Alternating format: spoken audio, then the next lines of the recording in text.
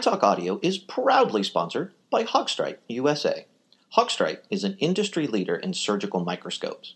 A brilliant fusing of Swiss optics, German engineering, and years of experience allow them to produce surgical microscopes, slit lamps, and ophthalmic diagnostics that exceed ophthalmic surgery needs, and set future standards for optics, engineering, ergonomics, and imaging. Learn how you can work more efficiently and effectively with Hawkstrike at hsmicroscopes.com. Hello and welcome to iTalk Audio, a podcast dedicated to all things in the ophthalmic industry. We are incredibly privileged today to have a wonderful person. We're going to dive into who he is and what he's done and kind of focus on one main aspect of something that's recently happened to him. But without further ado, I would like to introduce everyone to Rishi Singh. Hello, sir. Hi, Daryl. Thanks for having me. Absolutely. So the reason I kind of reached out to you to talk to you in the first place is obviously I follow some of the trends and things that are happening in the ophthalmic industry. And you were recently awarded a rather prestigious grant that had some fantastic implications for the industry itself. So we're going to talk about that, and that's kind of what we're going to focus on for this conversation. But before we dive in, just kind of say hello to everybody, introduce yourself, tell them what you're all about. Yeah, I'm happy to do so. I'm Rishi Singh. I've been at the Cleveland Clinic now for approximately about 12 years.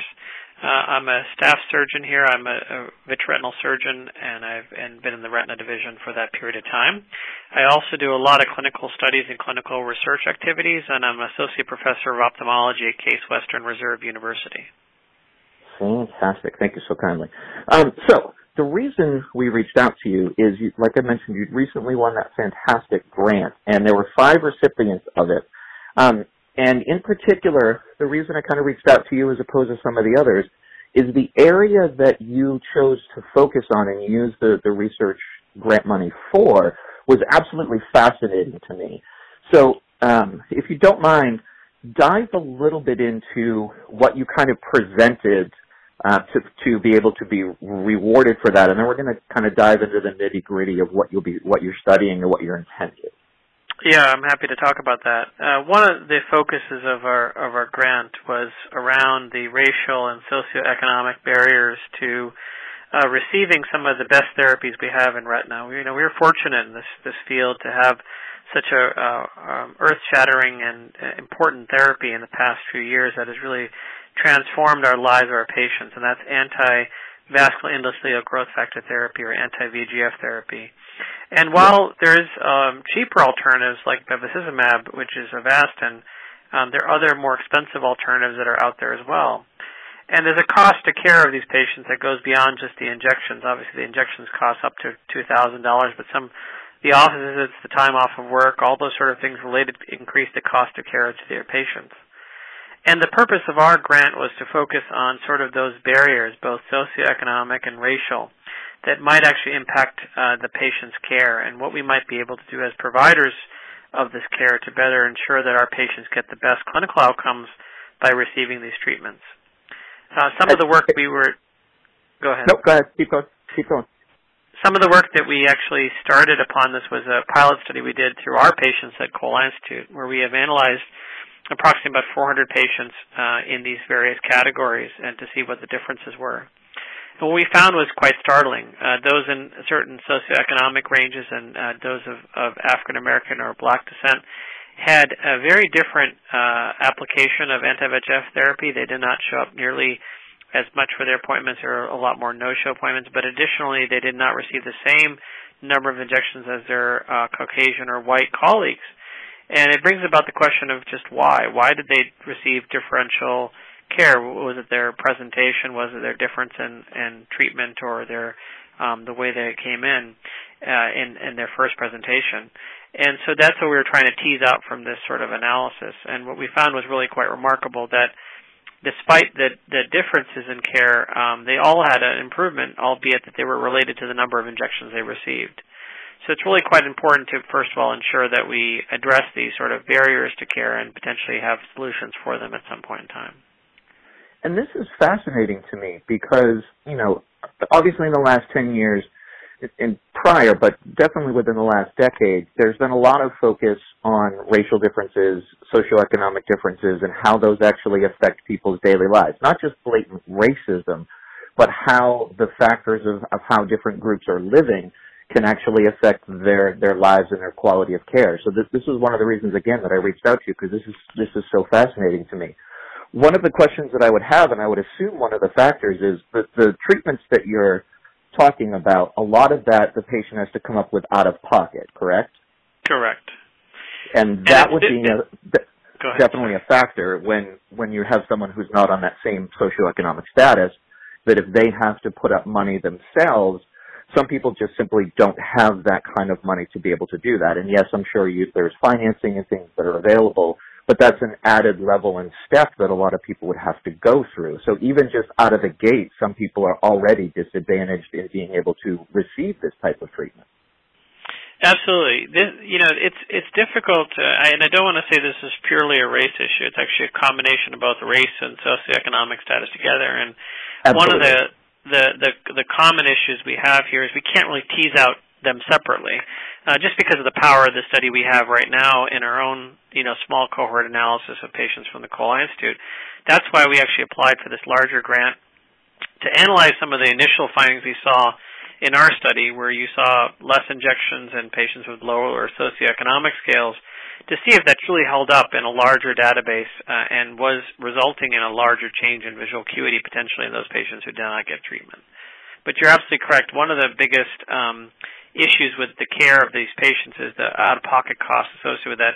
But not only that, just beyond the out-of-pocket costs, it's the socioeconomic cost of a day of a appointment being in a clinic for that reason, and missing work as an example. The average diabetic, as an example, has about 25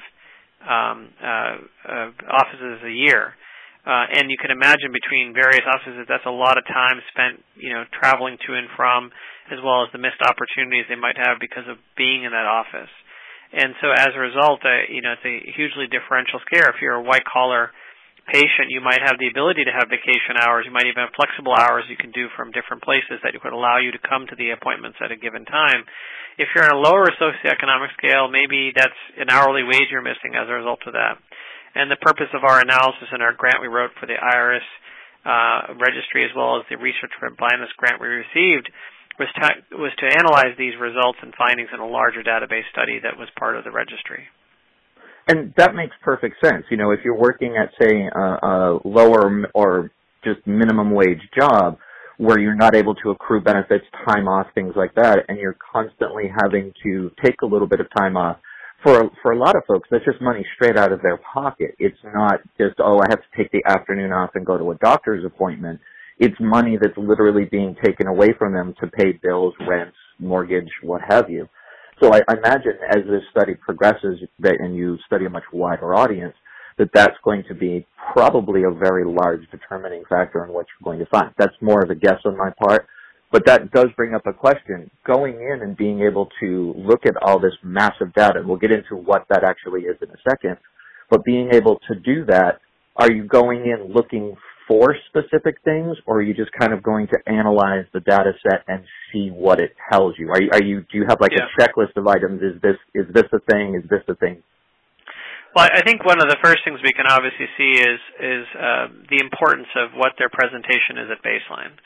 Do patients of different socioeconomic or racial differences come in with a difference in baseline presentation? There's been large studies of Hispanic populations and the Latino eye studies that were done in California, where they showed huge differences in their presentation and their progressions to diabetic retinopathy instead of other conditions that might be out there that would lead to blindness in these populations. And the same is true of what we want to evaluate here, and we don't know the answer yet, but that's sort of the first question in our minds is the presentation at baseline different in the populations? Now, one of the limitations in the initial analysis we did of our own patients here is we have a very white and African-American community in Cleveland, Ohio, but when you add the IRIS registry, you get a very diverse population of patients who are coming to eye care providers across the country. And so it gives you the power of looking at various racial differences in that group. The second thing that I think is going to come out of this is not only the utilization of these anti-VEGF drugs in the populations. But more so than that, I think it's going to look at the progression of patients to vision-threatening retinopathy complications. And what do I mean by that? Well, a patient might have diabetic retinopathy and develop a vision-threatening complication, which could include vitreous hemorrhage or tractional detachment, need of vitrectomy, all those sort of things that are considered to be vision-threatening complications that may worsen because of the disease state being undertreated. And the purpose is to say, I think not only is the vision different maybe in the populations who are treated because of receiving differential anti-VEGF therapy in the first year, but also to see what the effect might be on those secondary outcomes we just talked about now, vision-threatening complications in those patients over time. Absolutely. Yeah. That makes perfect sense. So when you were awarded this grant, kind of walk us through what that actually means. I going through and looking at, what the actual offerings were. They say each grant is worth $35,000. I'm assuming that's access to data as well as the $10,000 they'll be giving specifically to help perform the research. But kind of walk us through what this means as far as receiving this grant, what you'll have access to, and what you'll be very specifically doing. Yeah, well, Daryl, first it's an absolute honor and pleasure to receive any sort of recognition for both our Research Prevent Blindness Foundation, RPB, and the American Academy of Ophthalmology. Both have done such wonderful things for focusing science and research in our field for the past many, many years, and it's really a credit, and I feel honored to receive that award. The monetary award aside, I think it's the bigger piece or the bigger ability here is to get access to the data, which is hugely important. The IRIS registry is full of, I think the last count was 91% of practice in the United States are using the IRIS registry, and roughly about a couple million patient lives are captured each and every year on this system. So it's a huge ability to get a large data set to look at. And it allows us to ask more detailed questions than we could do in any smaller scale study that we were able to do in our own institution. So those are two big areas where really this research is, I think, the award is added to that ability to get access to the data, but not only that, but to ask the questions we want to do with what we're talking about here. Absolutely. Having access to a much wider and grander data set, you can then go through and say, okay, for our small set, the 400 that we were doing here in the Cleveland area, this is what we kind of saw. Taking that and exposing it to millions upon millions, now you can see, does that hold up? Is this an anomaly for our area? Did we miss something maybe that when we were initially looking that suddenly is now apparent when we're looking at, 90% more people, et cetera? I think this is absolutely crucial to a lot of the work that people do in these areas, because I've talked with a lot of doctors throughout the years, and, many doctors like yourself do research in various areas, and they all have an idea of, how to move forward in an area or something. So just like any science, you do a little bit of testing. Does your hypothesis hold up? Fantastic. Let's test it in a broader area. And this, particularly for the work that you're doing, I think is a fantastic opportunity for you to find out if what you're seeing locally is actually true nationwide. Because at the end of the day, if you discover that is the case, then there's a problem, an actual concrete proven problem that you can now address and try to correct. And I think that's brilliant. Yeah, Daryl, that's really the crux of all these sort of things we do in medicine. We're always remembering the N of one, as I call it. They were the person who you just saw in the room who did something that you didn't expect to see. And unfortunately, as you realize, a lot of our ability to help diagnose and treat patients sometimes are clouded with inadvertent bias. We remember that one situation that happened, that one bad outcome or that one rarity that might have done, and it sort of dictates how you tend to treat or change your practice pattern based upon that. And that's not to fault any physician or caregiver. It's more to talk about sort of the biases. That's the beauty of the research we do, and that's actually why my passion has been in clinical research for so many years. I think that what I've been able to surmise from the work I've done is that while what we might initially say, our outcomes surgically are amazing, or, I've never seen a case like this before, what we realize is actually it's a much wider and broader field than we actually thought about.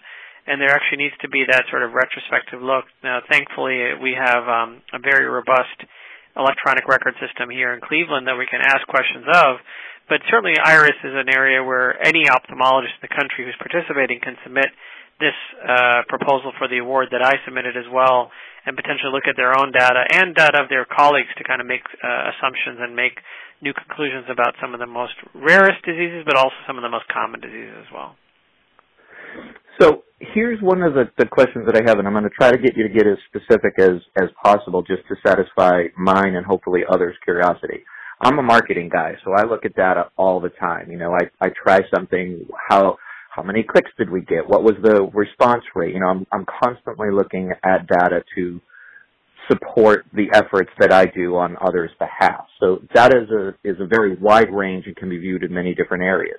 How is this going to work for you now having full access to that registry? Are you going to be able to just pull queries out? Do you have an interface that they're building? Is it just access that is now granted? How does that aspect of it work for you? Yeah, so it's a great question. So we when we first initially applied for the grant, we submitted an inclusion-exclusion criteria, and the Academy funds data scientists on their side to help with the query and the pulling of this data. We initially submitted the query to the Academy as part of this grant, and it included the inclusion-exclusion criteria for the grant. And what we did when we met them at the AAO meeting in San Francisco just a few weeks ago is we were actually able to see that query in live action, because now what they've done is they've essentially taken our query that we put together, the inclusion-exclusion, and applied it to the IRIS data set with their own data scientists. We are fortunate that the Academy hires data scientists to work with the registry, and so therefore as part of the grant we're allowed to get the information from the registry using their data scientists to help us. We made some modifications to the initial query, but what we were trying to find is patients who are treatment naive with diabetic macular edema, and we found about 250,000 patients on the first pass of the registry that have naive DME that are treated. And now we're going to ask those questions we discussed earlier in the podcast with regards to what are their racial differences, what are the differences on presentation, what are the socioeconomic differences in these patients, and also looking at their baseline factors as far as their vision and intraocular pressure and their ocular comorbidities, and then following them up through there. And so what we get essentially is access to their data scientists, the ability to capture the raw de-identified data from the IRIS database, which we can download to our secure system here in Cleveland, analyze, and then provide reports on. And the plan is to produce an abstract to submit to the next AAO meeting in April of next year, and to present this data at the larger stage of the AAO next year in Las Vegas as part of this program. Can you said you kind of refined the initial query.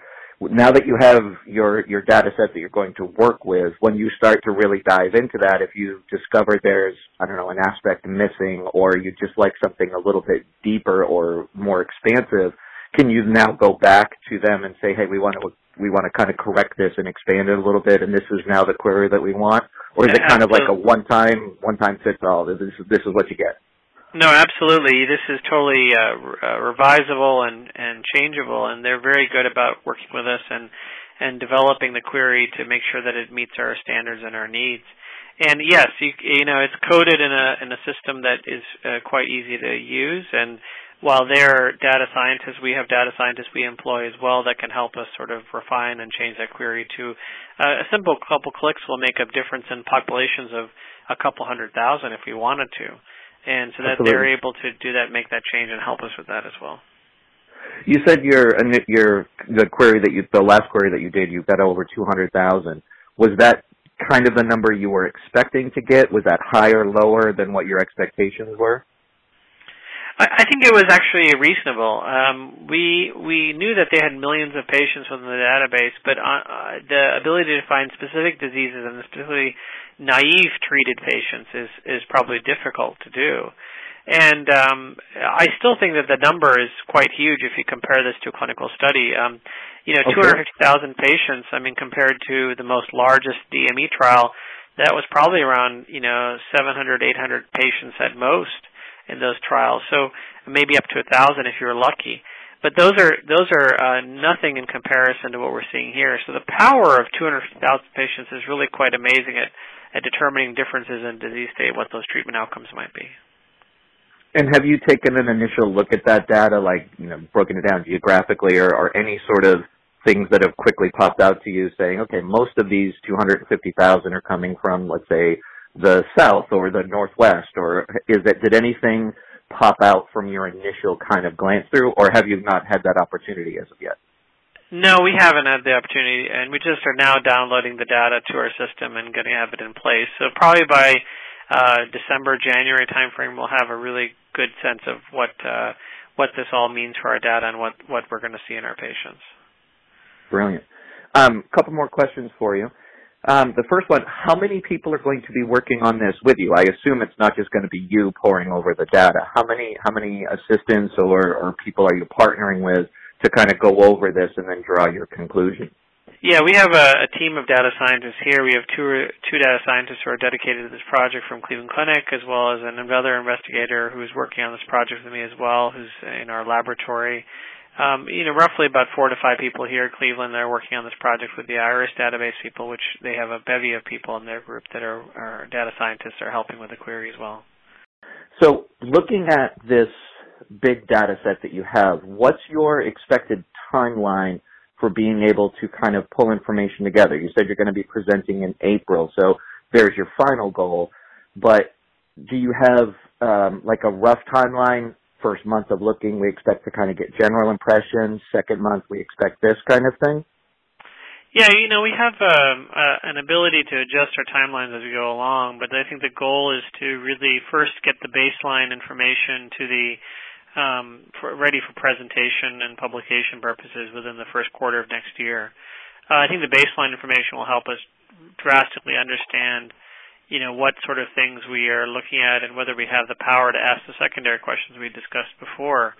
And so based upon that, I think then we'll have to kind of then discuss what the next steps might be in that process. So.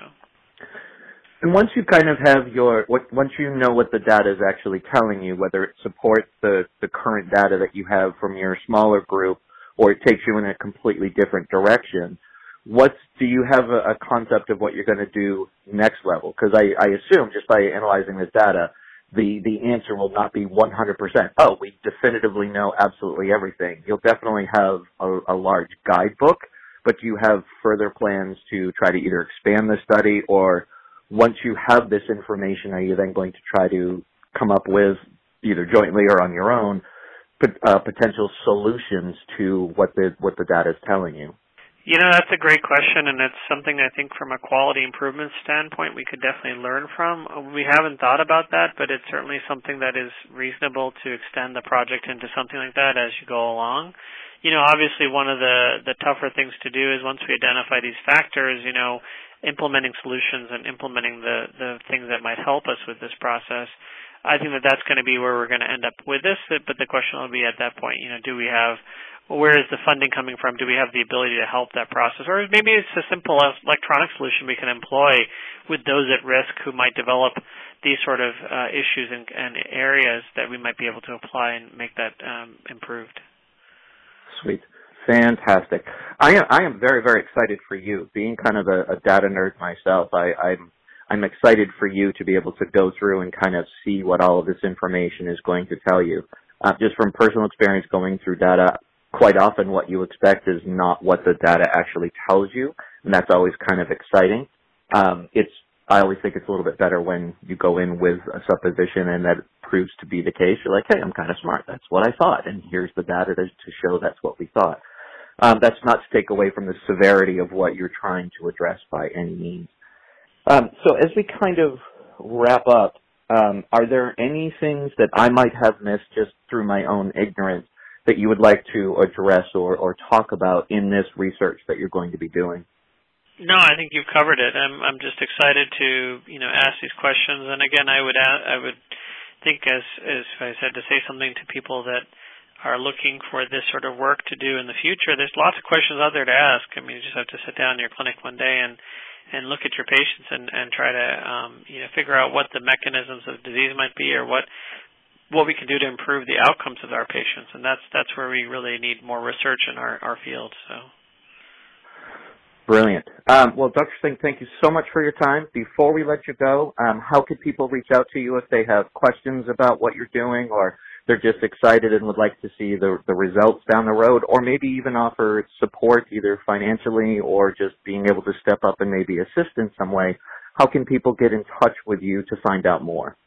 Feel free to email me on my personal email, which is drrishisingh@gmail.com. Excellent. Well, Dr. Singh, again, thank you ever so kindly. I am amazingly excited for you. I wish you all the best, and I look forward to your publishing the results and seeing those in April. Thank you so much again for your time. Thanks a lot. Have a good one. Have a great afternoon. Bye-bye.